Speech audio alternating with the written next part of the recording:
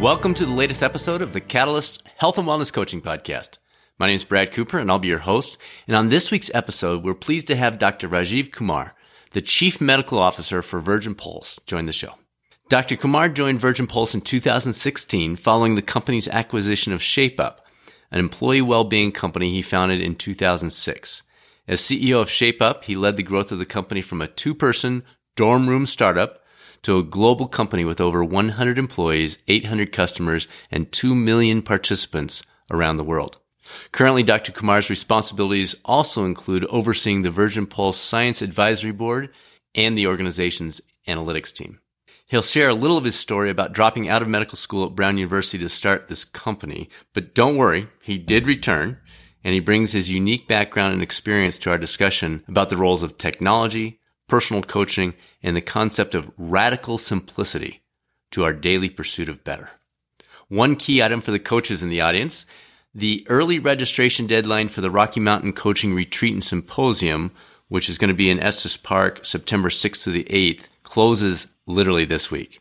So this thing is a big discount if you get in under that early one. So if you're planning to join us, please don't miss that opportunity to save some money. Details are available at catalystcoachinginstitute.com under the retreat tab, or you can reach out to us anytime at results@catalystcoachinginstitute.com. Thanks, everybody. Now on with the latest episode of the Catalyst Health and Wellness Coaching Podcast.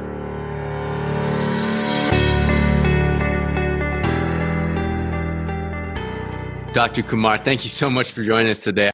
Sure. Well, thanks for having me. I love your story. The audience knows your general bio, but could you give us just kind of a 2-minute overview of how you went from college student, med student, then decided to take a break from that, started your own company, back to med school, and now you're the chief medical officer for one of the top companies in the world? I started medical school back in 2005. And about that time, I became very interested in prevention. And specifically, I became interested in the prevention of obesity and obesity-related illnesses. Working with patients in the clinic, I realized that the healthcare system didn't really have many tools, and it wasn't really set up to help people with lifestyle change and with chronic condition reversal. Everything we were learning in medical school and everything that, I saw in clinics and in hospitals was about treating people and managing conditions. It was not about preventing and reversing. So that was my kind of aha moment where I said, I need to do something about this. 2/3 of us are overweight and obese. 90% of us are not exercising on a regular basis. We have an epidemic of diabetes and heart disease and so forth. And we can prevent this. We have the tools and the know-how, but for some reason it hasn't made it into the healthcare system. So I created a program locally called Shape Up Rhode Island, which was about activating people to exercise and eat healthy. And the kind of unique element to it was that it was a social program. What I had learned from my interactions with patients was that the people who didn't try to change their behavior alone, but did it with their friends, their family, their colleagues, were much more likely to succeed. They had accountability, they had a little bit of peer pressure, it made it more fun. And so that was the kind of twist. And so I created this program that was about people forming teams and those teams competing with each other to exercise and lose weight. Kind of fast forward, we started off as a community program, caught the attention of employers, and before long became an employee well-being program, and then eventually started to grow into much more than a physical activity and weight loss challenge, and really turn into a comprehensive employee health and well-being platform. I left medical school with my co-founder for a couple of years to build the company. Then the med school called us and said, "Hey, you got to come back, or we're not going to save your spot for you anymore."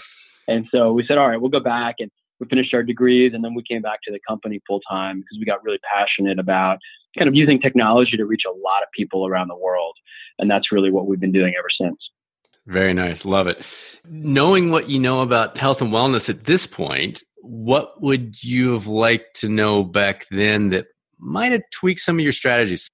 Well, yeah, I think we've learned a lot. It's been probably a 14-year journey for us. One area that I think has really come to the forefront in the last couple of years, especially in the kind of employer space, but I think even more broadly in society, is really the role that mental health plays in our physical health and or in our inability to change our physical health. And so that's something we had not really kind of focused on. Certainly the social element definitely had positive implications for mental well-being. We know that that's one of the big levers to pull.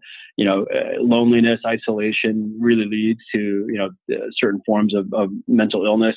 And so bringing people together, that's always a common thread whenever you talk about how to help people kind of be, healthy from a mental perspective. But I think we would have focused more intentionally on that and thought about mindfulness and resilience and meditation and really kind of how we can build, kind of a mental foundation that will then make the physical activity and the healthy eating and everything else we want people to do easier. And so that's really, I think, one of the big kind of ahas for me over the last decade has really been the key role that mental health plays in all of this. Excellent. Great advice. Yeah, you and I met at the conference 6 weeks ago or so, and I'm very impressed by what you shared in terms of that critical integration of the technology. It obviously has a huge role to play, but also the personal touch when it comes to real, true behavior change. Can you expand on those thoughts a little bit for the current or maybe even future health and wellness coaches that might be listening to this? Well, I think we have a situation now where there are so many different programs and resources that are available to people, especially through their employer, but even more broadly in the consumer world. And there's a high cognitive load. It's very overwhelming. Where do I start? Who do I listen to? Which programs do I choose? How do I get everything connected and, get my data in one place and have sort of one journey? And, that's really what we're working on at Virgin Pulse, and where I think the whole industry needs to go is kind of radical simplicity. How do we create a roadmap for people? How do we aggregate and unify all of these different resources, put them together in one place, and then kind of personalize the experience? So we're taking everything we know about a person, their interests, their goals, their health assessment results, their biometric results, any of the data we're collecting from their wearables, if we're able to access their medical and pharmaceutical claims or their electronic medical record, and taking all that information and then using it to kind of promote the right program to the right person at the right time through the right modality. And I think that's where we need to go. And I think it's going to take many years to get there, but we need to help people to navigate this very complicated ecosystem. Otherwise, they get stuck and they don't even try, or they get lost and then we lose them. So, I think that's one thing that all of us in this space have to keep in mind is how are we creating the pathways and reducing friction for the people we're trying to help in this very complicated space. I love that phrase, radical simplicity. On the coach's side of things, if I'm hearing you right, you're saying they could be the one coming alongside that person, whether it's an independent coach that's working with somebody who happens to have a program like yours at their work, or something that's integrated into their employer. That coach can maybe be that guide or that person come along beside them and help them navigate that. Is that kind of what you're getting into? Yeah, absolutely. I mean, so as a company, we historically were so focused on being a digital software platform, and we never employed people to do the coaching and the navigating. Over time, we realized that was a big mistake we made, that health is personal and it's complex, and mobile applications and websites alone aren't enough to help people accomplish these really hard goals and navigate this really complex system. And so that's why we actually acquired a handful of companies that have coaching and condition management services, live, humans that are either, coaching via telephone, via video, via chat, email, whatever. And I think, so it's really the high tech and the high touch. And so the high tech is there. We have the platforms and we can connect to all these programs, but the human navigation piece, I think, is so critical. And I think that's where coaches can come in and, they can kind of be on that journey, promoting the right tools to people, monitoring them. There's so much information now that coaches can access at their fingertips. And we're building tools that will allow coaches to see things like medical claims, gaps in care that we can extract from those medical claims, AI-based recommendations for what this person should work on next, or, what kind of suggestion you might make for them. All those tools are now coming to bear where coaches aren't just kind of having to make it up on their own or chart their own path. They're going to have kind of really smart recommendations and access to data that will help them be a better coach. And then we also have tools that will allow the coach to interface with the members directly through the platform. So, like you said, be along the journey, be on their team, in an exercise challenge, pick a healthy habit for them to track send them a motivational message through a platform, maybe even give them a reward or positive recognition for something they did right through the application. And that's where I see this going, kind of a seamless interface between the humans and the software. Excellent advice. If you were sitting down with a coach and giving them guidance on what could they do to prepare themselves, their career, their background, their toolbox, to be in a good place in these things that you're talking about over the next 5-10 years, any words of wisdom on that? I think everybody should learn a little bit about artificial intelligence and machine learning. We hear about those buzzwords all the time, in the media, but they're coming fast into healthcare and to well-being. We're already seeing examples of, kind of entry-level coaching being done by chatbots and reserving the more complicated cases for humans. Taking in all this data and parsing it and coming up with recommendations. I think, while the coaches aren't going to necessarily need to be experts in artificial intelligence, they should have some level of understanding of what it is, how it works, and how it's transforming health and healthcare. So I think that would be one advice. It's technology that's coming, and it will certainly affect the coach's role and the coach's experience. And I think, to be aware of it, to know what's coming, and to understand it better will make the coach much more effective. Let's shift back over to technology. What do you see coming down that highway in the next 5 to 10 years, or maybe I should say the next 5 to 10 months? Right. Well, I mentioned, AI-based coaching. I'll give you an example. There's an app called WoeBot, WOE bot, and it's basically a virtual therapist, and it's designed to help people with anxiety, depression, other mental health issues. And it's highly effective. It certainly doesn't replace a human therapist, but it augments it. And people are finding a lot of value in being able to kind of talk to a bot and with no judgment. And so they tell the bot things that they wouldn't otherwise tell a human. And, the bot's giving them tools and recommendations and resources. And it's sort of like this impartial sort of friend, on the platform. So those types of things are coming. And I think it's going to be a long time before they're as good as humans, if ever. But, I think that's some of the technology. I think that, frankly, it's exciting because it's going to allow us to scale, reach more people, and it's going to allow coaches to focus on kind of the more complicated, more clinical issues. What are some of the downsides of technology in the whole health and wellness industry right now? Or what do you see as potential that could develop in the years to come? Well, I think the flip side is that we become too reliant on the technology and we lose that human element. And, we see so many examples of where the technology just fails to be empathetic, fails to really understand the context, fails to understand, what kind of emotion somebody might be going through, and then gives the wrong response or promotes something that is really kind of inappropriate. So I think that's the downside, is that the pendulum swings too far in one direction, and we say, we're going to automate everything and digital is the way to go because it's cheaper and it's more scalable. But the reality is the answer is somewhere in between. We have to find the right balance of human intervention when necessary and digital intervention when easy. So, I think that's what we have to watch out for. And I'm definitely an advocate for making sure that we do not lose the humanity in health and well-being, because it's such a critical component. Another question I wasn't planning to ask you, but I'm just curious, as a physician, how do you see most effective integration between the family practice physician or the individual's physician and what's happening on the health and wellness front with the employer or with the coach or the combination of those? I think we're a ways off from really seeing tight integration there. I think it needs to happen. Certainly, we're seeing primary care clinics kind of revolutionize and rethink their model. And we're definitely starting to see coaches and other types of lifestyle tools and resources be available directly through the primary care clinic. One of the things we're looking at is how can we integrate with on-site clinics that employers have. So, most of the large employers we work with have on-site clinics. And those clinics use electronic medical records. So can we interface with those electronic medical records to be able to take in data and information and use that to personalize the experience? And then can we also give the providers tools so they can interact with their patients through the platform and monitor and the progress, encourage them, and be a part of the lifestyle journey, not just the once a year checkup journey or the treatment journey. And I think that's really what's exciting, is when we start to blur the lines and this can feel like a more cohesive, seamless ecosystem.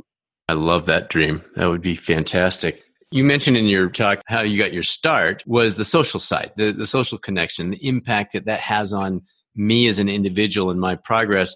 If someone's listening that is interested in trying to promote health and wellness in their communities, any recommendations or encouragement you might have for them? Well, I don't think the social piece requires technology. And in fact, in the early days of my program, Shape Up Rhode Island, it was very much about convening people in person in groups. And we hosted thousands of events all across the state of Rhode Island, and, yoga, Pilates, and, walks and runs. And, we would just sort of announce where we were going to be and invite people to come and, kind of spread virally. And, we would have hundreds of people showing up every town and city that we went to for these local events. And it was that social piece that was so critical. Their friends, family, coworkers would say, "Hey, I'm going to this. Can you come with me?" And when they got there, they were with other people that were kindred spirits and in the same boat as them. And they felt that sort of, being a part of something bigger than themselves. So I think tapping into that social dynamic is the most important part. We as humans, we're inherently social, and behavior change does not happen in a vacuum. And if you don't kind of bring your social network along with you, you'll never truly be successful, because you're in an environment that won't be conducive to the change you've made. So you lose a bunch of weight, you come back to work, and now it's, Muffin Monday and Bagel Tuesday and Donut Friday, right? But if your coworkers know that, and they're part of your journey, they're not going to do that. They're going to say, "Hey, let's have fruit," or, let's go for a walk at lunch, So I think, the people around us can be detrimental to our journey, but if we invite them to be a part of it, then suddenly we flip the script and everything changes and our environment becomes much more positive.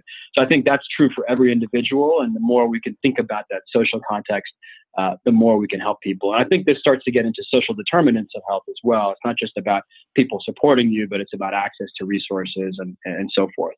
Very well said. Evidence-based. One of the things that we try to focus ad nauseum on this podcast is avoid the fads, stop chasing the headlines, make sure what you're doing as a coach or as an individual or a wellness director is evidence-based. Any advice for them? Obviously your organization is, it's a big role that you play for the organization. Any advice for the person that's listening to this and saying, I want to be that way. It's just, I see all this stuff on Twitter. I see all these headlines in the paper, and I don't know what else to do. Any guidance you can provide along those lines? One of the people that we work with very closely, his name is Dr. David Katz, and he's an expert in lifestyle medicine and nutrition specifically. And he talks about how, every week, every month, there's a new study that contradicts what we know to be true about how to lead a healthy lifestyle. And what you have to do is you have to look at the totality of the evidence.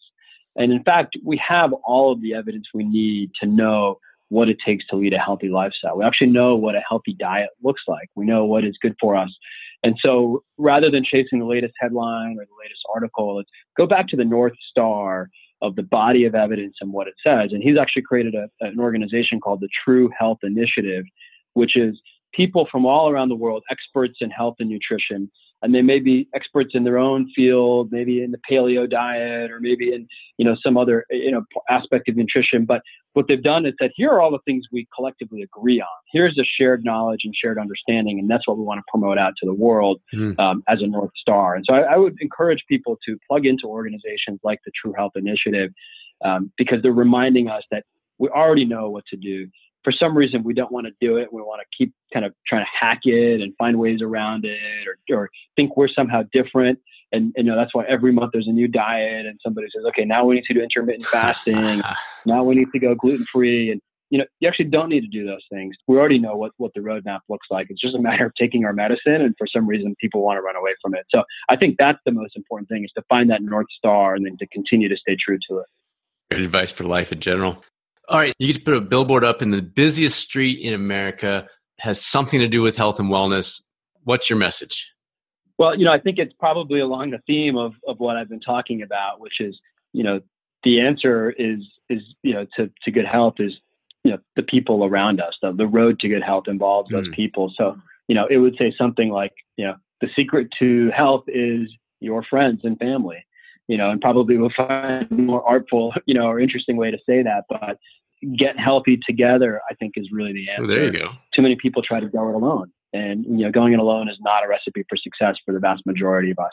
And so finding ways and structures and tools to do it together, I think, is the answer. You did pretty well off the top of your head there, Doc. Let's turn the mirror to you. How, if you don't mind me asking, what does your personal wellness journey look like right now? What are you working on and how's it going? Yeah, so my personal wellness journey is ongoing as always. As somebody who's sort of a spokesperson for health and well-being and, an executive of a health and well-being company, I feel kind of personal responsibility to go kind of above and beyond what I might normally do. I have to walk the talk. I see so many people in healthcare that kind of say, do as I say, not as I do. And, I don't want to be that person. So thank you. I'm constantly trying new things. I'm constantly trying to keep the variety going. I work out, 4 or 5 times a week. I have a personal trainer I try to work out with a couple times a week. I've really been focused on trying to run more. Running has never been something that came easy to me, and I never consider myself a runner.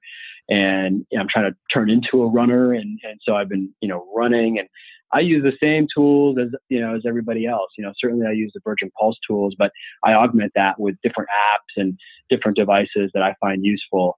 The other thing I've been trying to incorporate more into my lifestyle is mindfulness-based stress reduction. And so I've been trying to meditate, and that's not easy for me to sit still and to calm my mind and not get distracted. And so that's something I've been really focusing on. If you don't mind sharing any tips along those lines, because I think a lot of the folks listening have that same struggle. You're a busy guy. You're constantly moving. You got a lot on your plate. I'm the same way. And so I'd love any tips you've got in that area of what maybe is starting to help you turn the corner to make that more of a priority and actually staying with it. I think it's kind of the understanding that it doesn't take a lot to get started. In our work, we talk about baby steps or tiny habits and BJ Fogg's, parlance. Just do something small. It's better than nothing. And those small behaviors naturally grow over time because you build called success momentum. And you do something small, you feel good about it, you feel accomplished. And then the next time you do a little bit more. And so, whenever I'm trying to start a new behavior, I start really small because I know that if I say, okay, I'm going to go run 5 miles as my first, foray into running, I'm going to fail, and then I'm not going to feel good about myself, and I'm not going to want to go back and do it. So if I were to start running from scratch, I would do something like a Couch to 5K program, and I would start really small, and I would grow over time. And that's what I've been doing with mindfulness-based stress reduction and, some other, physical activity pursuits. And then generally, I've experimented with dozens of different apps that are out there and tried to find the one that resonates with me. Which one has the voice that I like, the tone, the music, whatever it might be. Right. So for running, I use an app called Active, and there's dozens, hundreds of running apps out there. Active is the one that I like, and I found a trainer on Active that that resonates with me, and so I follow all of his workouts, and they motivate me.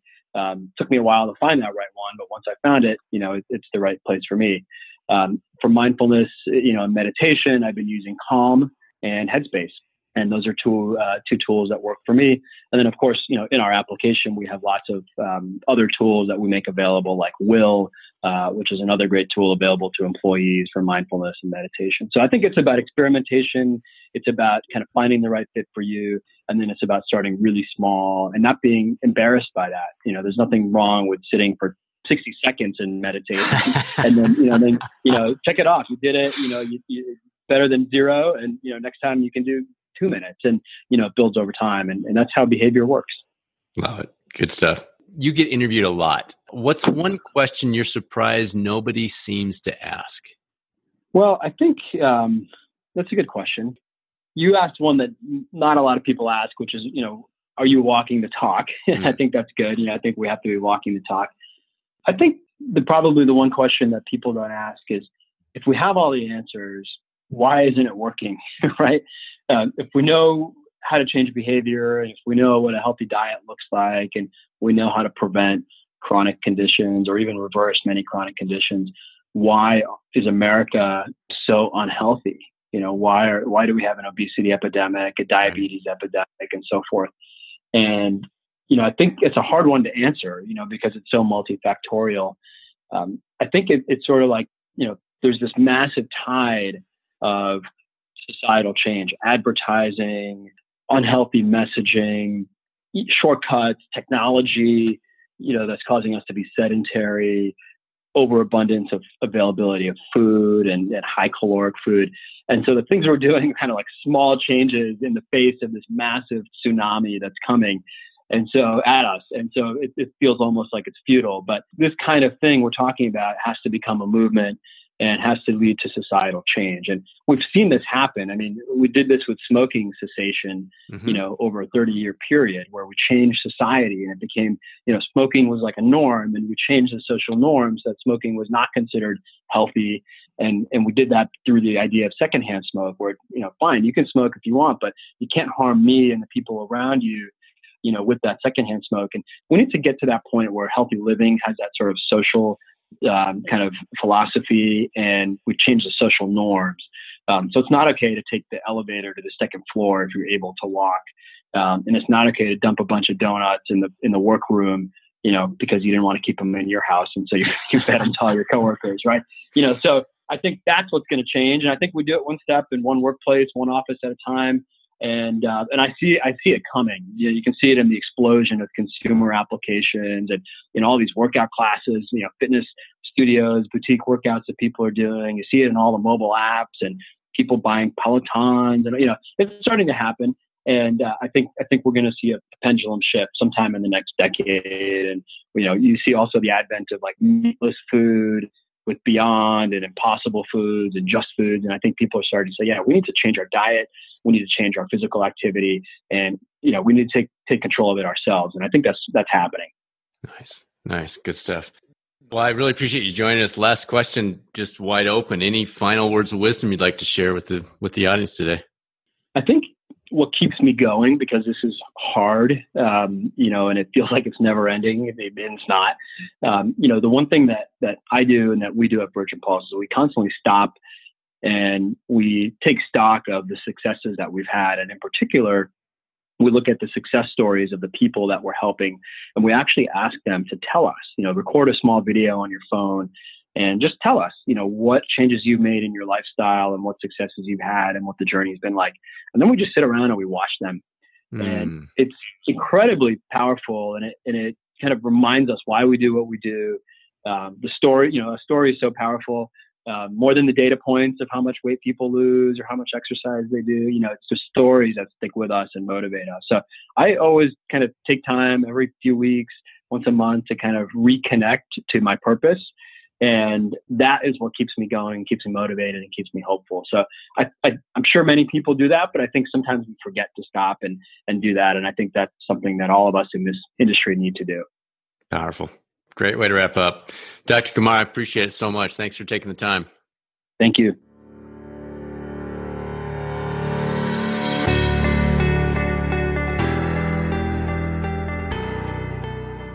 Get healthy together, radical simplicity, the role of mental health in helping change physical health. It's no wonder Dr. Kumar has had such an impact in the world of wellness, both in the startup and the corporate world. Very well done. Great to have him. Thank you again for joining us. I'm told that those of you who have taken that extra step to actually subscribe to the podcast are making a big difference. It continues to ramp up. So thank you. I really appreciate it. Again, early registration deadline for the Rocky Mountain Coaching Retreat and Symposium closes this week. So if that's on your radar, don't delay. Jump into that thing as soon as you can. And if you're thinking about pursuing the wellness coach certification, we have a fast track event coming up both in New Jersey on the East Coast and Colorado in August. And then obviously the distance learning options available anytime. For those who are looking to pursue the national board exam through the MBHWC, keep in mind our students do have access to our complimentary study sessions that help you prepare for that. So we really do everything we can to get you ready for that. All the details and much more are obviously available on the new website at catalystcoachinginstitute.com. Feel free to email us anytime with questions about your career, that board exam I was mentioning, or anything else related to wellness coaching. The email is results@catalystcoachinginstitute.com. Now, let's move forward in our pursuit of better, and I'll speak with you soon on the next episode of the Catalyst Health and Wellness Coaching Podcast.